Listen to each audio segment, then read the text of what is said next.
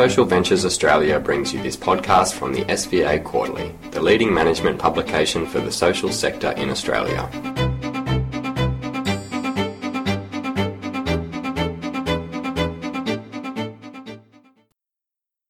This podcast is part one of a two-part series entitled Sector Trends, Stories from the Frontline. Leaders in the social sector reflect on current trends and how their organisations are responding to them to be the most effective funders and service providers. Seismic shifts in the sector are impacting on organisations from small social enterprises to large service providers and philanthropic foundations. These trends range from market deregulation to procuring for outcomes, from increased evidence-based practice to collaboration and place-based service design.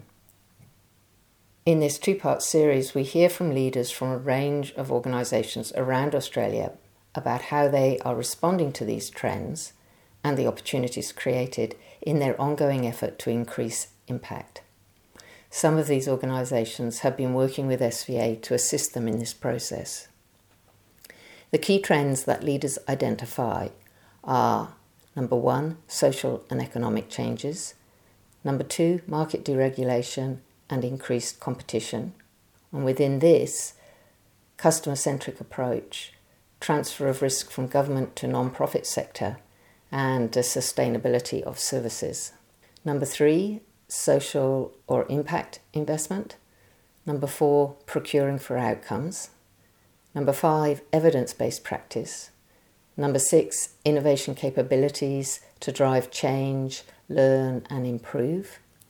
Number seven, collaboration. And number eight, place-based service design. The first four trends will be covered in this podcast and the second four in a podcast next month. Number one, social and economic changes. Social and economic changes have impacted the demographic and cultural landscape that organisations operate in. Peter Warland is Executive Director of Uniting, the services and advocacy arm of the Uniting Church for New South Wales and ACT. Uniting provides services in aged care and disability, community services to children and families, and chaplaincy. Warland says, changes in the Australian community include our ageing population, increasing rate of migration, and growing inequity, compounded by housing unaffordability and the changing labour market. These changes in the community, coupled with the market failure of deregulation for some groups in our community, is forcing us to sharpen our purpose in bringing to life the Uniting Church's mission. We are looking at new ways to target our work to priority communities and groups of people such as Aboriginal, culturally and linguistically diverse, LGBTI and homeless. Emma King, CEO of Victorian Council of Social Service, or VCOS, the peak body of the social and community sector in Victoria, sees the effect of Commonwealth policy and cuts and the subsequent uncertainty as impacting on people facing disadvantage and vulnerability, e.g. in housing and health. Rapid change in the sector, as well as sector growth, also poses problems of adaptation and meeting workforce needs. As Emma King says, the pace and scale of change in Victoria's social service system is unprecedented, with the Royal Commission into Family Violence, Roadmap to Reform, Strong Families, Safe Children, and NDIS, to name a few reforms. With the sector growing at such a rapid pace, organisations are challenged to attract staff with the skills needed, particularly in rural areas. David Crosbie, CEO of Community Council for Australia, an independent peak body representing the interests of charities and non-profit organisations in Australia, sees the public's diminishing trust in government as an opportunity for charities to advocate more. Declining public trust in national leadership finally reached a tipping point in 2016, says Crosbie. However, charities still enjoy high levels of public trust and confidence, which provides an opportunity for stronger advocacy. They can exert their influence, draw on their trust, and challenge governments, business, investors, and others to better serve our communities. For example, Save the Children Australia put their credibility on the line against the government in arguing about the destructive impact of indefinitely holding children in detention. Simon Lewis, head of philanthropy with the Meyer Family Company, which provides a range of investment and philanthropic services, is dealing with next generation issues as the intergenerational transfer of wealth looms and the next wave of philanthropists shape future giving trends. We are looking at how to effectively engage second and third generations in foundations. This involves understanding the different characteristics of family foundations, such as the role of the founders, the inclusion of family, the specificity of the mission and the style of engagement. This can help us to better advise families and philanthropists. Trend number 2, market deregulation and increased competition. By far the most frequently mentioned force of change in the sector is the reforms in government policy and funding that have resulted in market deregulation and increased competition. Organisations are responding to this trend in a number of different ways. Emma King with VCOS says, there are transformational changes occurring because of the move to consumer-driven service delivery, i.e. NDIS and the marketisation of human services. This has generated funding uncertainty with the move from block to individualised funding.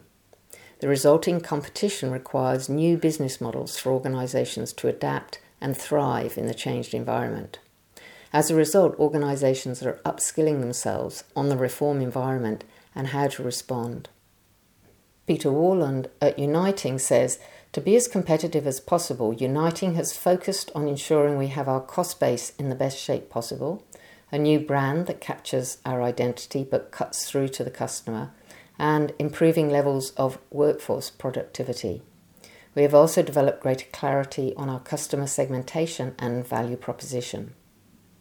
In WA, Marnin Wan Tikura Fitzroy Crossing Women's Resource Centre, or MWRC, advocates for the rights of women and their families from the Fitzroy Valley's 5 main language groups and beyond. Its CEO, June Oscar, is a Bunuba woman from the Central Kimberley region, a community leader and nominee for Australian of the Year 2017. Oscar says, over the last 3 years, we've seen a significant amount of federal and state funding removed from targeted program areas. This caused a massive upheaval in our funding structure. However, instead of causing crisis, it refocused our energy and commitment to consolidate our resources and target our investment to achieve the largest impact over the long term for the future of our community. This led to a drive in collaboration across our working areas and a deeper integration to our approach to empower women and families to overcome intergenerational trauma. Customer-centric approach. One of the other significant results of the sector reform has been the shift to a customer-centric approach. Lynn Millett, Executive Director for Family and Community Services with Mercy Care, a leading Catholic provider of aged care, family, health, disability and community in WA, describes the unprecedented reform, including the allocation of funding to service users, as bringing a stronger focus on users' choice and control. She says, in response, Mercy Care has embedded across the organisation a person-centred approach, which places the user at the centre of the service delivery experience. Tracking the service user experience across their whole interface, from initial contact until exit, ensures we consistently respond in a person-centred way. Mobile outreach teams use flexible technology to reach and engage people with exceptionally complex needs in the community at places that are comfortable for them. Emma King, VCOS, observes, we're seeing a strong interest in co-design with service users to inform organisations and service delivery. Peter Warland at Uniting says consumer-driven funding models are bringing to the fore the centrality of the customer. To support this, we are making a considerable investment in our technology strategy to integrate disparate systems and improve our business intelligence. Transfer of risk from government to the non-profit sector. With these reforms have come a transfer of risk from government to the service delivery organisations. Michael Perisco, CEO of Yarra Community Housing, soon to be Unison, a leading provider of affordable long-term accommodation options for low-income Victorians, particularly single persons, describes his organisation's drive to scale as a response to this greater risk. Increasingly, governments are looking to the community housing sector to deliver large-scale developments that involve more legal and financial risk and greater complexity, says Perusco. To deliver, we need to operate with increasing sophistication and scale. This has led to a merger between Yarra Community Housing, with our focus on housing people who have experienced homelessness, and Urban Communities Limited, which has a focus on mixed tenure communities and community building. We're also looking at creating consortia with other community organisations to get to a scale where we can carry the larger risks. We've also been looking at how to create mixed communities that offer a range of opportunities within a place-based design. Another reason for our merger between Yarra Community Housing and Urban Communities. Through this merger, we're thinking about how our new developments and current properties can support thriving communities based on the places where they live. Sustainability of services. In the face of increased market competition, organisations are also aware of the need to plan more intentionally for sustainability. Lynn Millett with Mercycare says, Mercycare has implemented a clear mission-based strategic growth strategy to ensure that we are sustainable into the future. This includes partnerships, integration of new and expanded services, and business growth opportunities. We have also worked to build our market presence and brand awareness and encourage collaborative thinking within several sectors around service sustainability.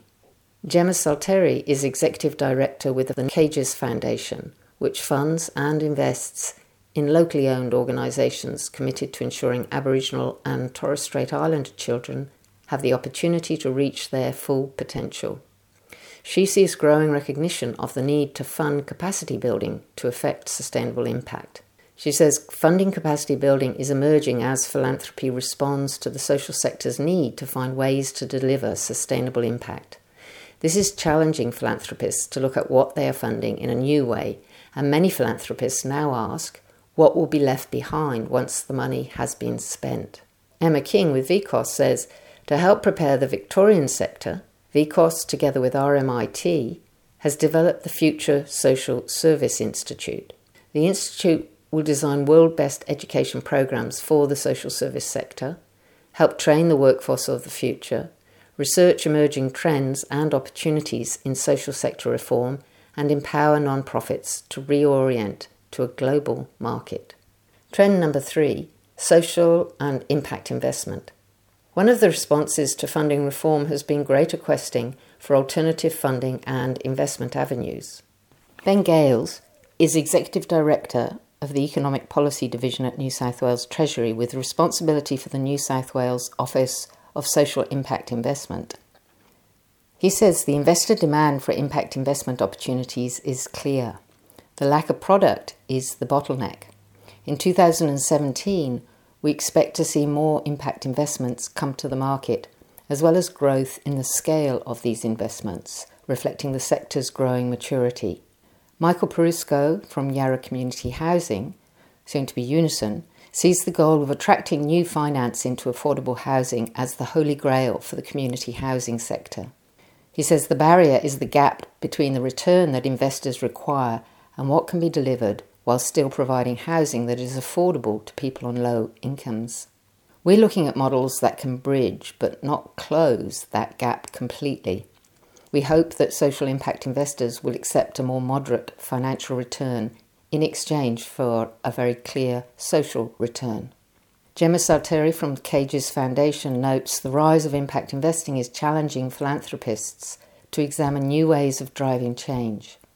She says the emergence of social entrepreneurs and impact investing has philanthropists using capital as well as grant money to effect social change.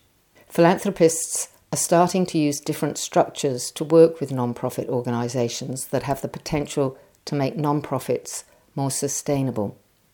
Simon Lewis from the Meyer Family Company suggests the opportunity to work with philanthropists as impact investors has room to develop.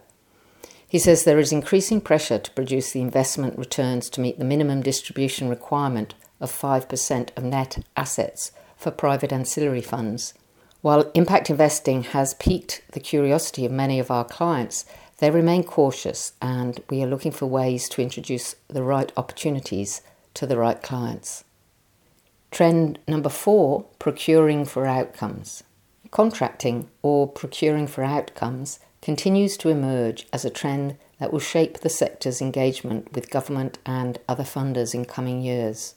Ben Gales from the New South Wales Treasury says there will continue to be an acceleration in the move to measuring and paying for outcomes.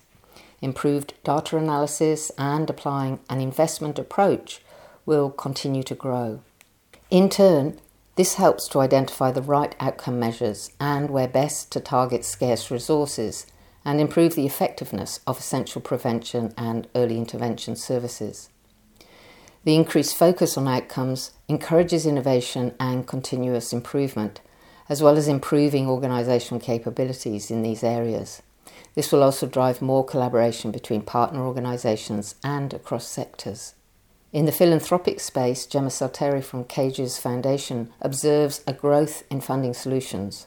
She says philanthropists recognise that to address complex issues, they must invest in expertise with a focus on solutions rather than just funding programs with little evidence and a short-term view. This is breaking down the historical power imbalance that exists between philanthropists and the non-profit sector, and more thoughtful and honest conversations are beginning to emerge. Social procurement. Social procurement is a potential driver of employment for disadvantaged cohorts. Toowoomba Clubhouse is making the most of this opportunity. The organisation, which provides a non-institutional restorative environment for people to recover from mental illness, has set up 3 social enterprises: Bounce Cafe, Ability Enterprises and Vanguard Laundry Services, to provide work opportunities and pathways for its clients. Luke Terry, Toowoomba Clubhouse's CEO, explains, Toowoomba Clubhouse's recent social enterprise successes have all been based around the social procurement model. Having a contract to deliver on has been a very effective way of building a social enterprise that delivers lasting social change, and one which investors, government and philanthropy want to support as they can see a pathway to sustainability. In next month's podcast, Part 2, we will explore the 4 other trends that contributors identified: evidence-based practice, innovation capabilities in organisations to drive change, learn and improve, collaboration and place-based service design. Related podcasts and articles can be found on the SVA Quarterly site, www.socialventures.com.au/SVA-quarterly/.